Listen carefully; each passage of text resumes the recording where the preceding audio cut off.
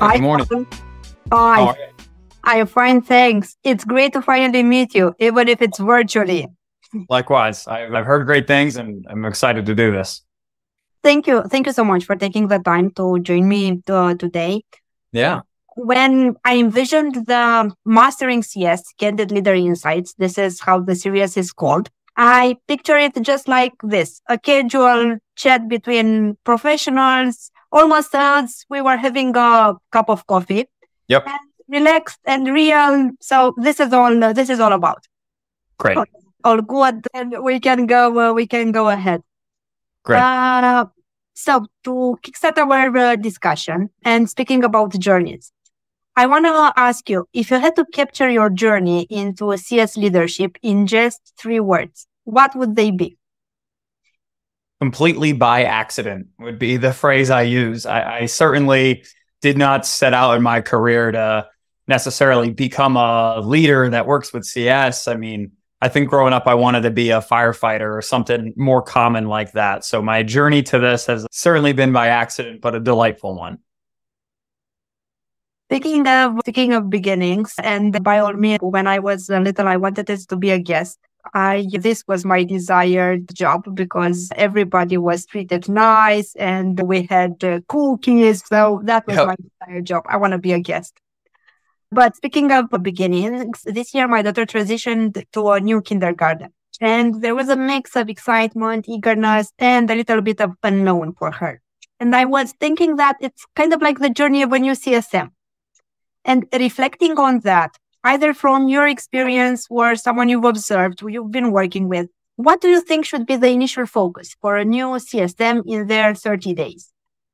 The most important thing for a CSM, and this is, I think, true for every person joining a company, is to learn the space, learn the product, learn how it works, learn how your customers think about it. A lot of the more tactical stuff of when do we do EBRs and how do we think about outreach, right? Like there's all the mechanical things that those can come with time. You can teach somebody how to do those things or when to click the button.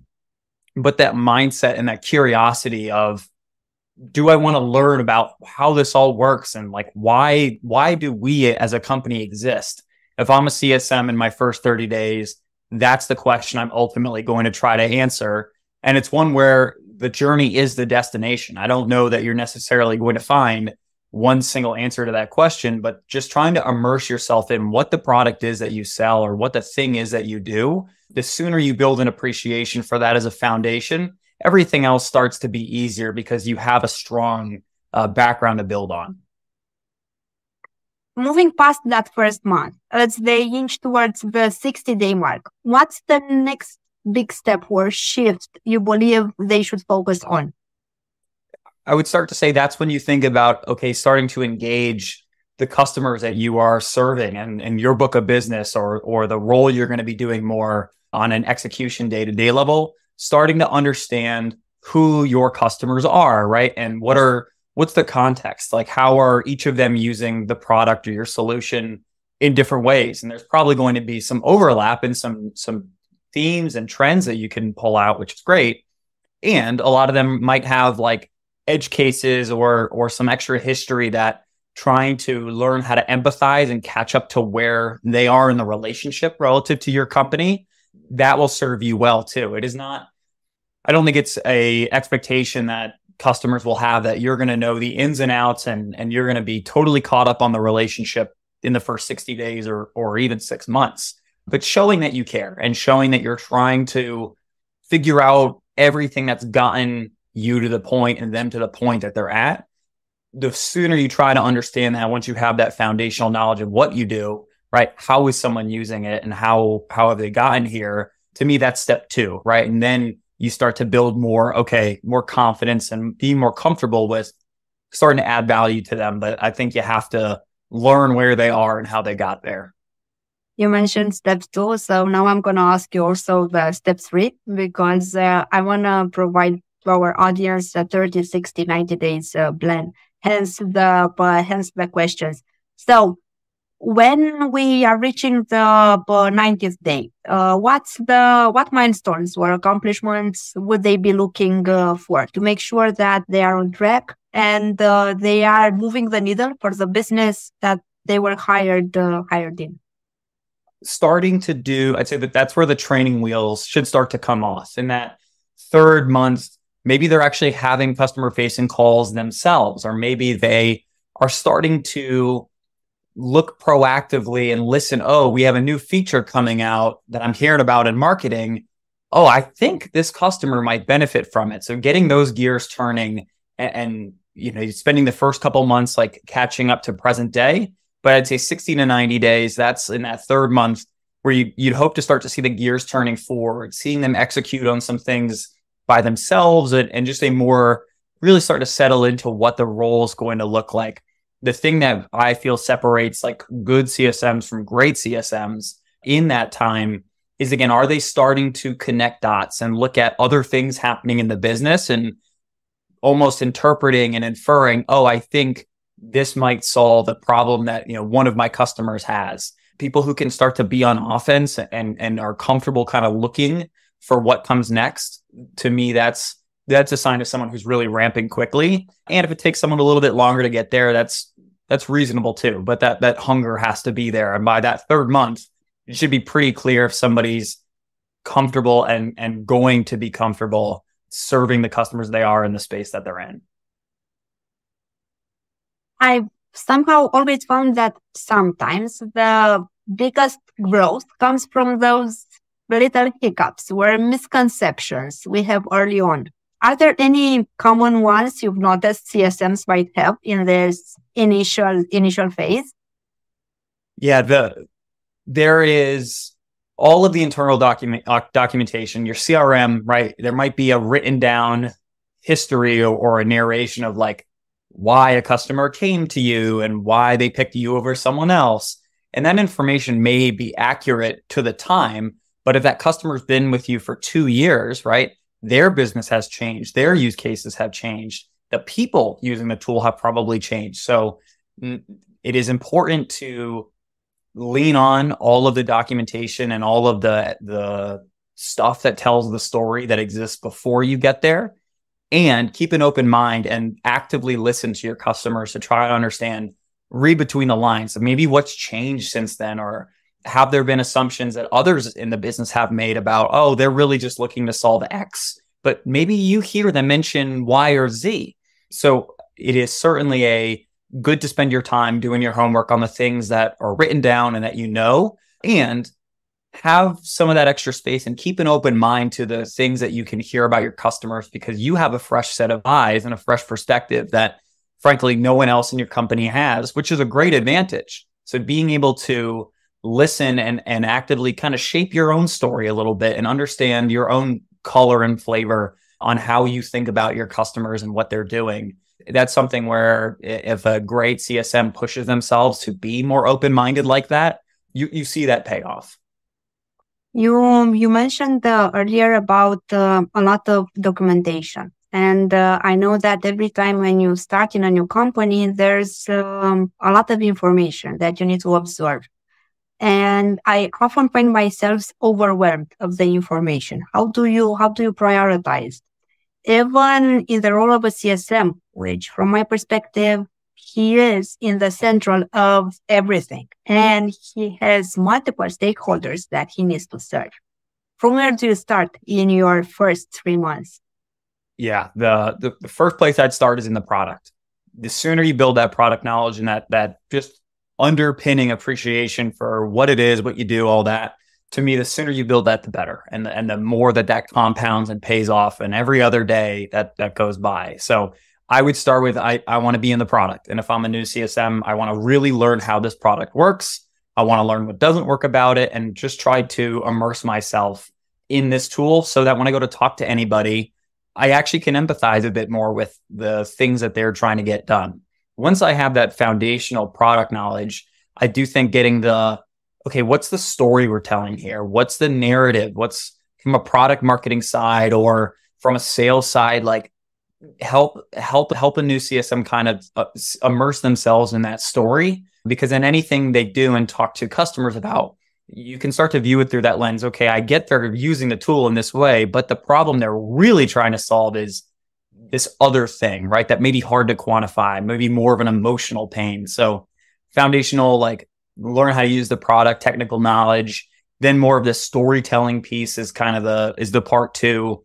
And then part three, like that's when I'm probably going more into like the CRM or looking at the onboarding tools that are using so I can really learn my specific book of business. But if you try to learn that too fast and you just start saying, okay, customer X is doing this and customer Y is doing that, they're renewing next month. Like you can get by with that stuff, but that's pretty surface level. There's really this deeper appreciation that starting with how do I use this tool?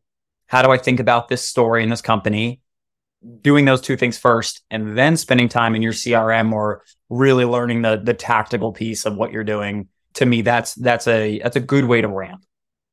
It's very interesting because usually there are a lot of articles that say CSM should align with sales.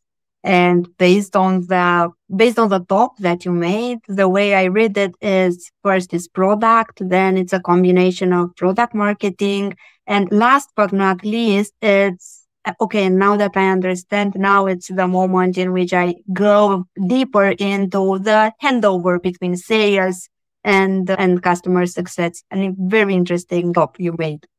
Yeah, might be a little bit of I don't know, controversial, but that's probably not the most common way to do it. I just have found across all of the companies that I've joined in any capacity, some of the ones where I've been the most successful, the ones where I spent the most time learning the product and learning the positioning and the story first. And I know there have been cases, and speaking from my own experience, where I rushed into like, okay, I just want to go do the job and create value and do all of the tactical things that were on the job description, right? And I have found sometimes when I go too fast into that, like I want to deliver value bucket, I miss out on some foundational things that eventually you can learn, but it's some stuff where if you go into a customer call and you don't really know the product, right? Like it can be uncomfortable and you quickly, I think, get found out in the sense of, okay, maybe this person really doesn't know what they're talking about. And so to build that trust, I have found in the roles and the teams I've built that start with the basics, right? Start with the what and the who and the why.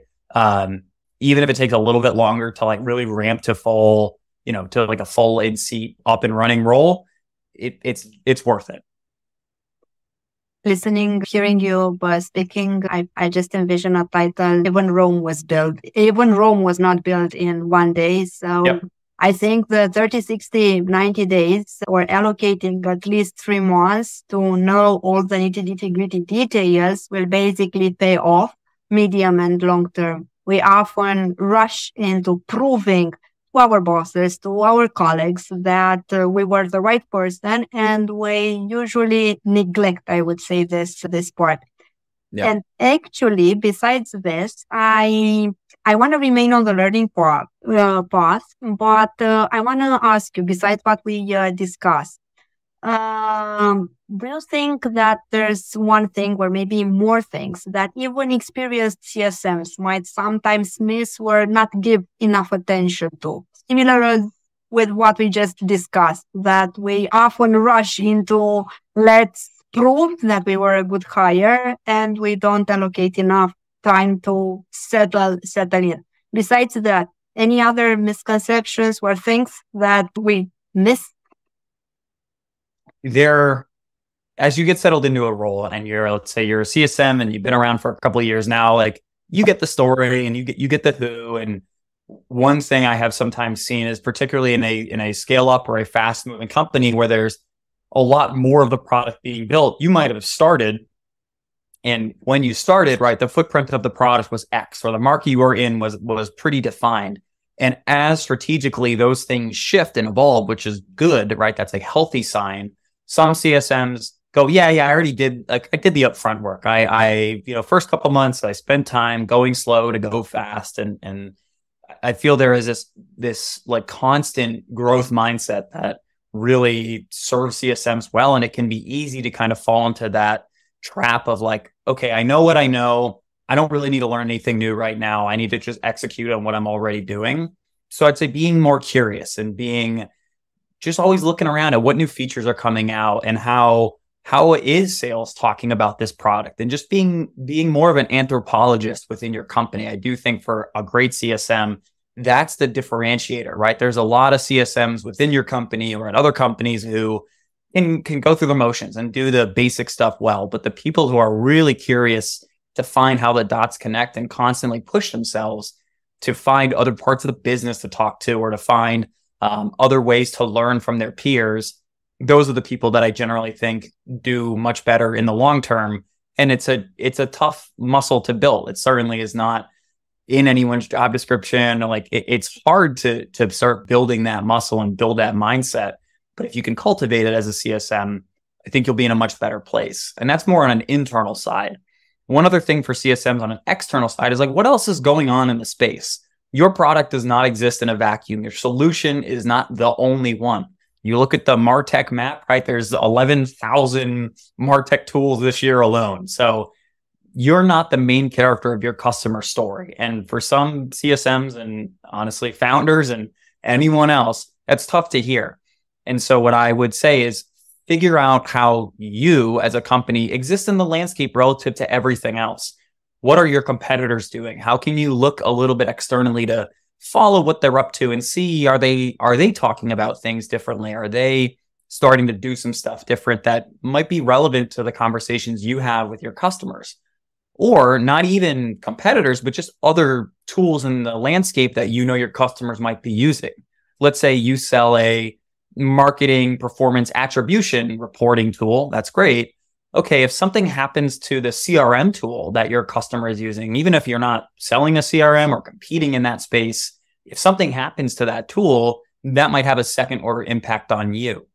And so for CSMs, being able to look internally to be curious, but bringing that same curiosity externally as well. I'm just saying, what else is kind of happening in this space, and finding ways to share that internally and share that with customers. That's the stuff, again, that shows you care and goes the extra mile, especially in a world where SaaS products in particular are pretty commoditized. Like this SaaS tool for everything. And there's a bunch of SaaS tools for everything. So the software itself, yes, you have cool bells and whistles and features, but that can't be the thing that really differentiates you long-term. There's the old expression of, we don't remember what people say, we remember how they made us feel. And so I think that's true from a CSM side, is that if you can differentiate yourself on that white glove, really VIP experience, that's the kind of thing that, again, you might have to push yourself to get to as a CSM. And if you do that, the score works itself out. I want to ask you, what do you feel about mistakes? Because usually everyone is afraid of mistakes, and we don't take the good sides out of it. In my case, I usually were the best lessons I've learned were from mistakes. So I'm not afraid of actually mistaken or fail in some cases. What's your point on this? What's your experience with mistakes in general? Mistakes with clients in CS, in general in business? Yeah, you learn or you miss the lesson. That's the way I put it. And I didn't say you win or you miss the lesson, right? You learn or you miss the lesson. I try to find something in everything I do, the highs, the lows, the times things went great, the times I botched something. There's always a lesson there to take forward. So I would say, as a CS leader, or as honestly, any leader within a company, creating that space where it's okay to make mistakes. It's okay to screw something up, right? If you don't mess something up, you're frankly not trying enough. Growth teams will talk about experiments, and a good growth team only succeeds with their experiments 30% of the time. So 70% of the time, it didn't go the way they thought it would. That doesn't mean that experiment teams are bad or growth teams are bad. It means you're trying stuff and learning. So from a CS side, that applies just as much. It's okay and it's good to try new things. And so long as you have a feedback loop with yourself for that learning mindset, and you have good coaching and good mentors and leaders, and there's a great culture around, hey, we're all doing our best. We're all doing our best, and that's the best we can do. And we're going to make mistakes, and we're going to learn and move forward. Creating that type of atmosphere will move a business faster, right? You might go 2 steps forward and take 1 step back.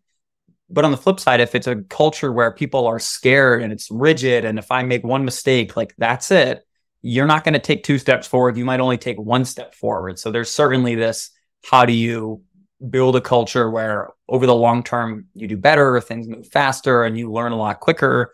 Having that mindset and that framework of like, it's all right that things will go wrong. It's not if things go wrong, it's when they go wrong and when we make mistakes. So I certainly welcome and cherish when people are willing to try something and it's something that inherently is outside their comfort zone. And sometimes it doesn't go the way we had hoped. The framework I also try to give is let's not make the same mistake twice, right? So like I have messed up an uncountable amount of things over my career.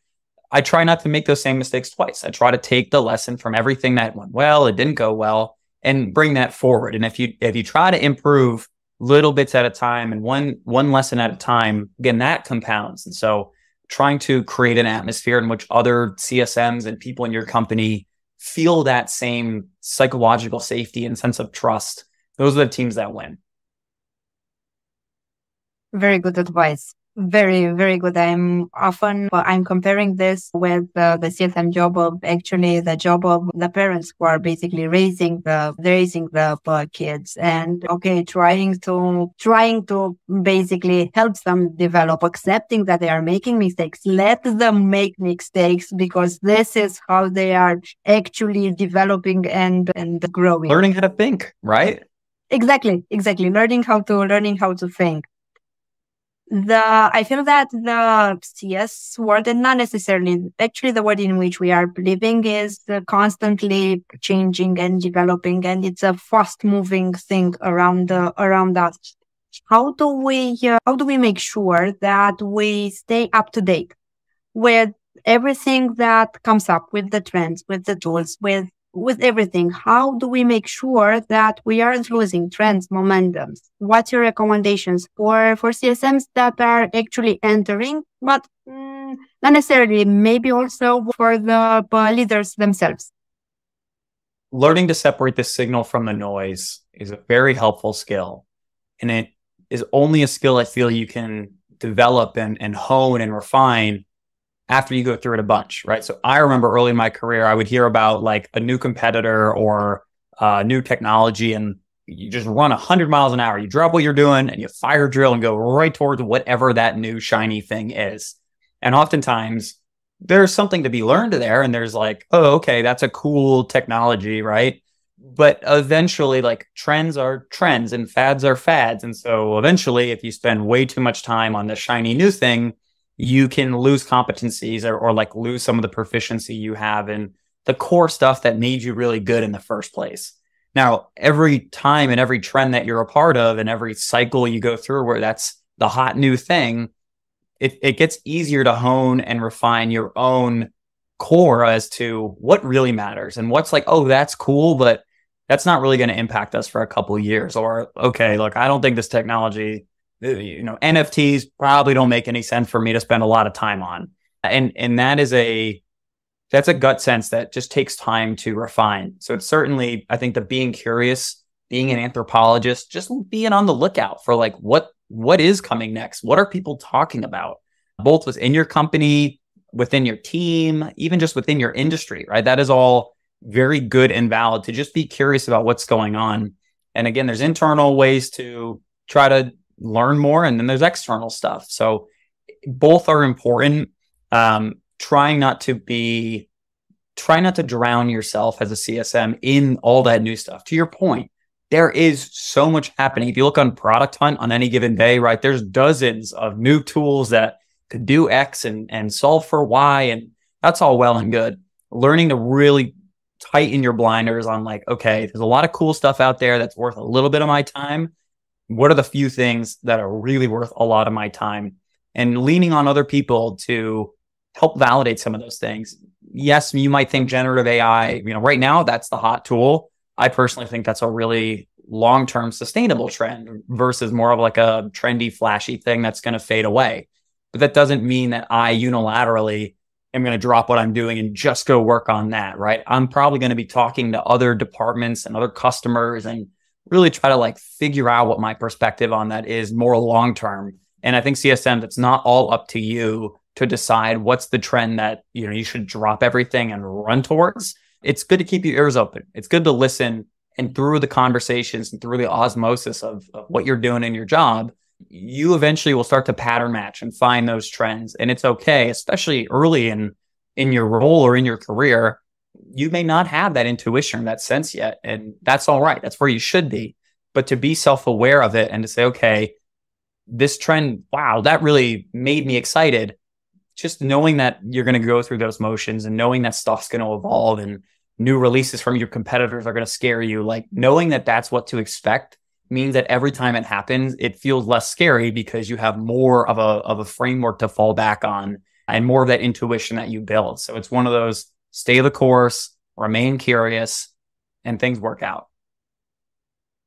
Staying on the topic of, I would say, challenges, what do you think is one of the biggest challenges that CSMs do face on their day-to-day jobs in the current ecosystem that they are acting? One of the hardest things for CSMs is trying to give every customer special love, right? Every customer is different. They don't have one size fits all problems. They are in different geographies and different industries, and like everything is different, right? The one thing they might have in common is that they're paying you for a tool or a solution. And as a CSM, knowing like, okay, how do I prioritize who to reach out to? How do I come up with what to say? That prioritization can be tough, especially as CSMs are getting generally asked to do more. The ratio of customers to CSMs, like I feel like that is increasing, and there's definitely automation and stuff that's helping augment and make that a little bit easier for CSMs. And in general, they're being asked to do more. And so knowing how to prioritize and knowing how to not get overwhelmed of, okay, I have all these customers and a bunch of them might be on fire and I don't know who to talk to first. That's a challenge. And that's a challenge, I think, in general, and especially for CSMs where the problems you need to solve might be wildly different, right? So it's context switching and it's learning different skills on the fly, which is a struggle for any human.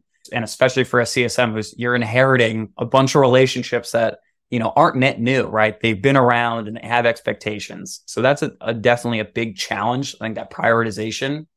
What I would say is a way to start working through that is finding what are the signals. So are there certain, let's say, like flags within a customer's usage of your tool, right? If they're doing X, good. And if they're not doing X, okay, those are the people that we really want to think about talking to see if we can help them get more value. So trying to find what are some of the quantitative ways to sort and stack stuff a little bit, and then still having, I'd say, that latitude to interpret and say, okay, like, yeah, I got 5 customers who maybe aren't using this feature this month, but when I really drill into it, I think this one's the most important. It's like jazz, right? It's structured enough that there's foundations and infrastructure there, yet there is still a creative art to it that gives you latitude to try stuff out and really put your own special human spin on it. I feel like it's like, and you mentioned jazz. I have a metaphor with dance. I feel like when working with clients, it's a balancing act between expectations and reality. And do you have any recommendation on how to keep that fine balance in between?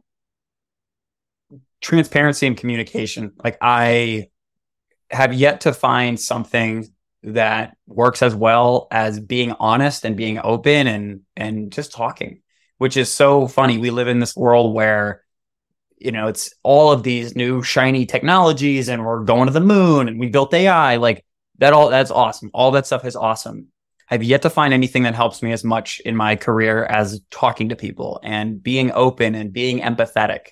So it's really the things that separate good CSMs from great CSMs. It doesn't cost any money. And that's kind of this, like, it's way simpler than I think we make it out to be. Being honest with customers. Hey, this is what's in the roadmap. This is what I know. I'm still working through this thing.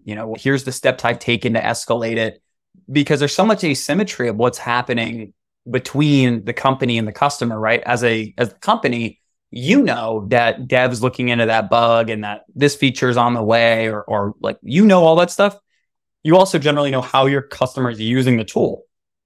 But if you put yourself in your customer's shoes, like they know you, they don't know your development team. They don't know that your CEO is really excited about this new thing. And so there's a lot of asymmetry. And the best way to break down those barriers is just to be as transparent as you can and communicate as best you can and not assume that your customer is going to know any of this internal stuff, because there's no way that they can. Again, you're not the main character of their story, and that's totally fine. So don't assume that your customer is going to have read every blog post and knows all of the industry trends as deeply as you do.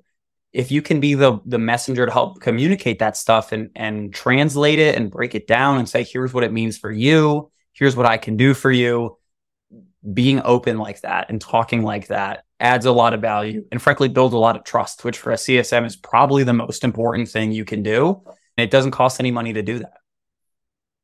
Even with all the communication in the world and even with the trust that you are trying to build, there are situations in which the CSM and the client are like water and oil. That's simply the way it is. How do you overcome those situations? We're not necessarily how do you overcome it. What do you do when basically everything is not working? There's an exercise I like to do, and it works well when you're in person with a colleague or with a customer, just someone that you find you're just not on the same page with. And rather than sit across from them at a table, I like to sit side by side with them and to look at a whiteboard or an imaginary point on the wall and say, it's us versus the problem. Oftentimes it feels very adversarial and very confrontational of, okay, it's a zero-sum game. And it's easy to fall into those traps and that mindset and almost that it's your customer, like you're trying to compete with your CSM or you're trying to like get something out of them. And I understand why that mindset exists. I don't think that's the way it has to be. And so really trying to orient in our relationship, hey, it's us versus this problem, right? You want to solve for X. I want to help you solve for X. Let's find some common ground and find things that we have in common. And I think generally, if you start there and can really spend whatever time it takes to build that core and that shared understanding and shared respect, the other problems may not get solved, but it certainly will be easier to navigate them when there's at least a shared, okay, I might be annoyed this feature's taken a while to come, but I really trust that this person's doing everything they can. I find, again, that goes back to the communication piece and just trying to calibrate and listen openly does go a long way, and to frame it as it's not me versus you, it's us versus the problem. I found that an effective way to kind of reboot and reset relationships where maybe it hasn't gotten off to the start we had hoped, or maybe it's not trending the way we had hoped. You can't do that every single time something goes wrong, but I do think that's a card that CSMs can have up their sleeve of like, look, let's reboot, let's rethink about this from a fresh perspective, and let's start over. I think there's a power in saying that and just saying, hey, I think we should start over. I think we should rewind a little bit. I find generally people, particularly in a business context where the incentives should align, are open to that. And sometimes we just need someone to say it to get us out of this very rigid, callous business shell. And remember, we're people. And I find, especially in a CSM role, that works more often than not. We started the discussion about the collaboration and about teams. We've been talking about the way we interact. I want to zoom into building customer success teams. And I want to ask you, when you are building your team, when you are recruiting, what are the most important things, the most important traits you are looking that are non-negotiables? If it's not this, most probably it's not a hire. What are your things? Yeah. The things I look for are things that are really hard to communicate on paper. And that's tricky in a world where this certification and that software tool, it's great, but like anybody can learn any tool in my mind. And so it's the intangibles. It's a growth mindset, right? Is this somebody who likes to learn things? Is this somebody who is curious about stuff? Being coachable and saying, hey, like I recognize I am a mere mortal human doing my best, and there are going to be things I need to work on. Trying to look for people who, again, are just curious. Like to me, those are the types of intangibles that really go a long way. People with an ownership mindset and a mentality of they're a CSM, right? And they should have the same perspective and the same investment or interest in the company as the founders. Like people who have those types of intangible skills and that mindset, to me, those are the people that I like to hire and I see do well, because you can teach someone how to click the buttons. You can teach someone how to say it in a certain way, but you can't teach people to care. And so finding people who are learn-it-alls and they really like to try new things and are comfortable being on this journey of growth and self-discovery and want to succeed, it's those things where if you have those, come work for me, come work with me. And if you don't have those, I think inherently you'll hit a ceiling. And that's not to say people can't do their job well and punch in and punch out. I'm not advocating for, a grind mentality that's unsustainable. But if that internal passion's not there, I think you can only go so far. I like to find the people who have that hunger and just want to be good and want to go on a great journey, because we'll go there together. Now I have to ask you, how do you test this in an interview, in a discussion? Because that's the difficult part. And I'm asking genuinely as a hiring manager, how do you test this out? The growth mentality, the attitude. Yeah, I ask a lot of questions and I try to elicit stories from people, because the storytelling, I think it's easy to phone in like, oh, I'm prepared for the one-line answer of, what's your biggest weakness, right? Like it's too easy, I think, as a candidate to like anticipate some of those questions and come up with like the really captured one-line response. Like there's a place for that. I try to spend more time understanding, okay, tell me about a time when X, or like, how do you think about blah? Or what was the last new thing you learned, right? Tell me about the last time you changed your mind on something and why. I try to ask these questions that, again, are really hard to capture with bullet points on a resume or in a LinkedIn profile. And I try to just ask open-ended questions that give me insight into the person's mind. The thing is, they're not trick questions. They're not loaded questions. I don't necessarily there's not one specific answer that's like the right answer, but it's more the way in which they approach answering that question. If you see the gears turning in their head, or you see them get excited about what they're talking about, or even just feeling comfortable, I think that body language and that, I don't know, you can feel that sense when you have a good conversation. And it's on the hiring manager to know ahead of time, okay, what are the things I'd like to hear and the types of approaches I might want to hear. Because that way, when you go into that conversation with a candidate, it can be more open-ended and just have more flow to it. There's certainly tangible technical things you might want to test them on or understand. Hey, have you worked in X industry? And like totally valid. I do try to know what my really, really tactical, tangible, quantifiable things are.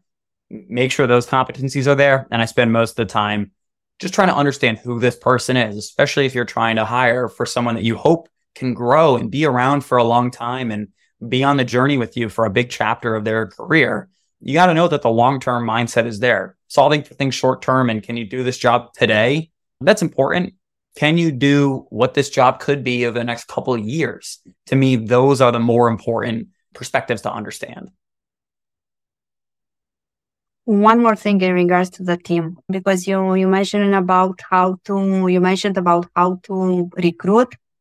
I am recently watching Formula One Drive to Survive, and I noticed the importance of keeping the team united and basically create that cohesion and have that tone of balancing and everything. How do you make sure that your team is driving towards the same objective and not working one against each other, which I saw it a lot in Formula One teams?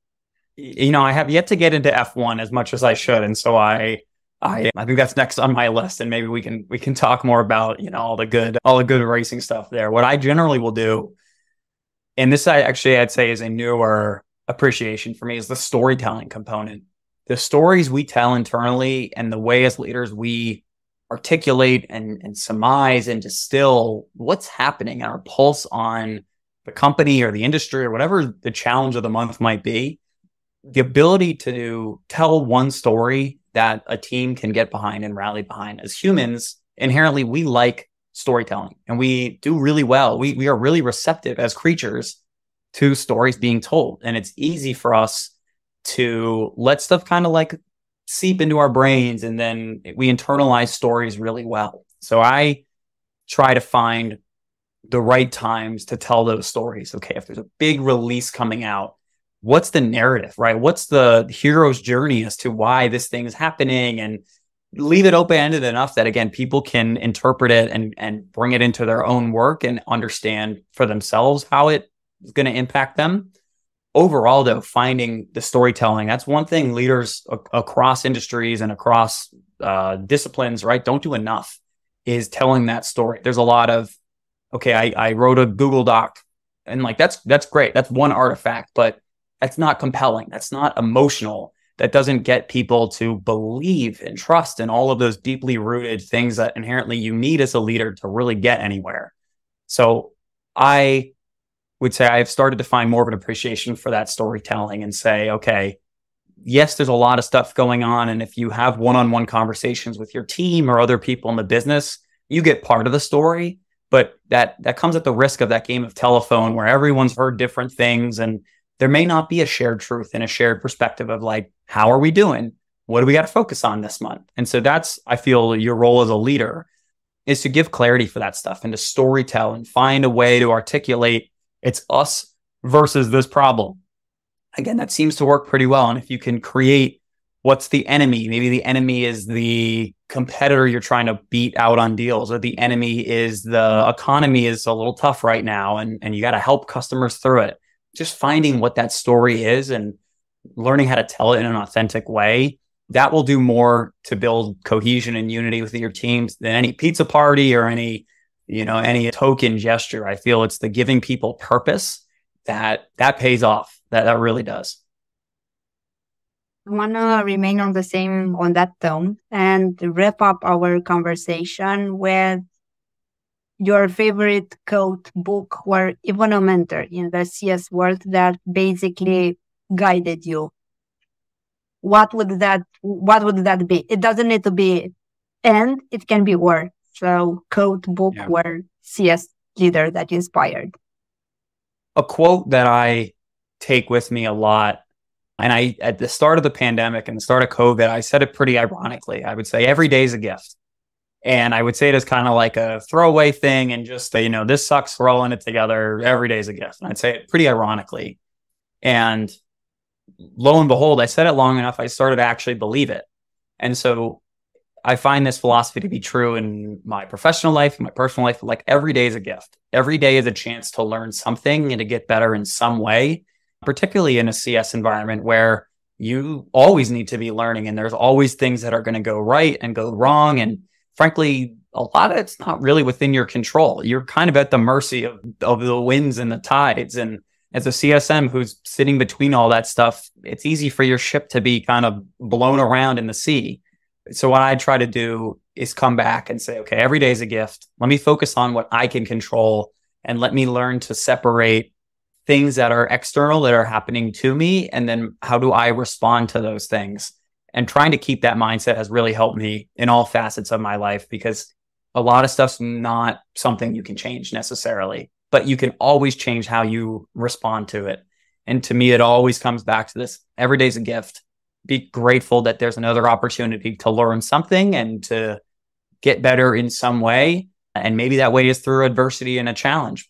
But if you get through it, you're going to be better off for it. So that's a mindset that started off ironically, and I started saying it sarcastically. And for better and worse, it has really seeped into my brain. And I got to say, it's changed my life. So never thought I'd be one of those rosy one-liner optimist people, but here we are, and I think I'm better for it.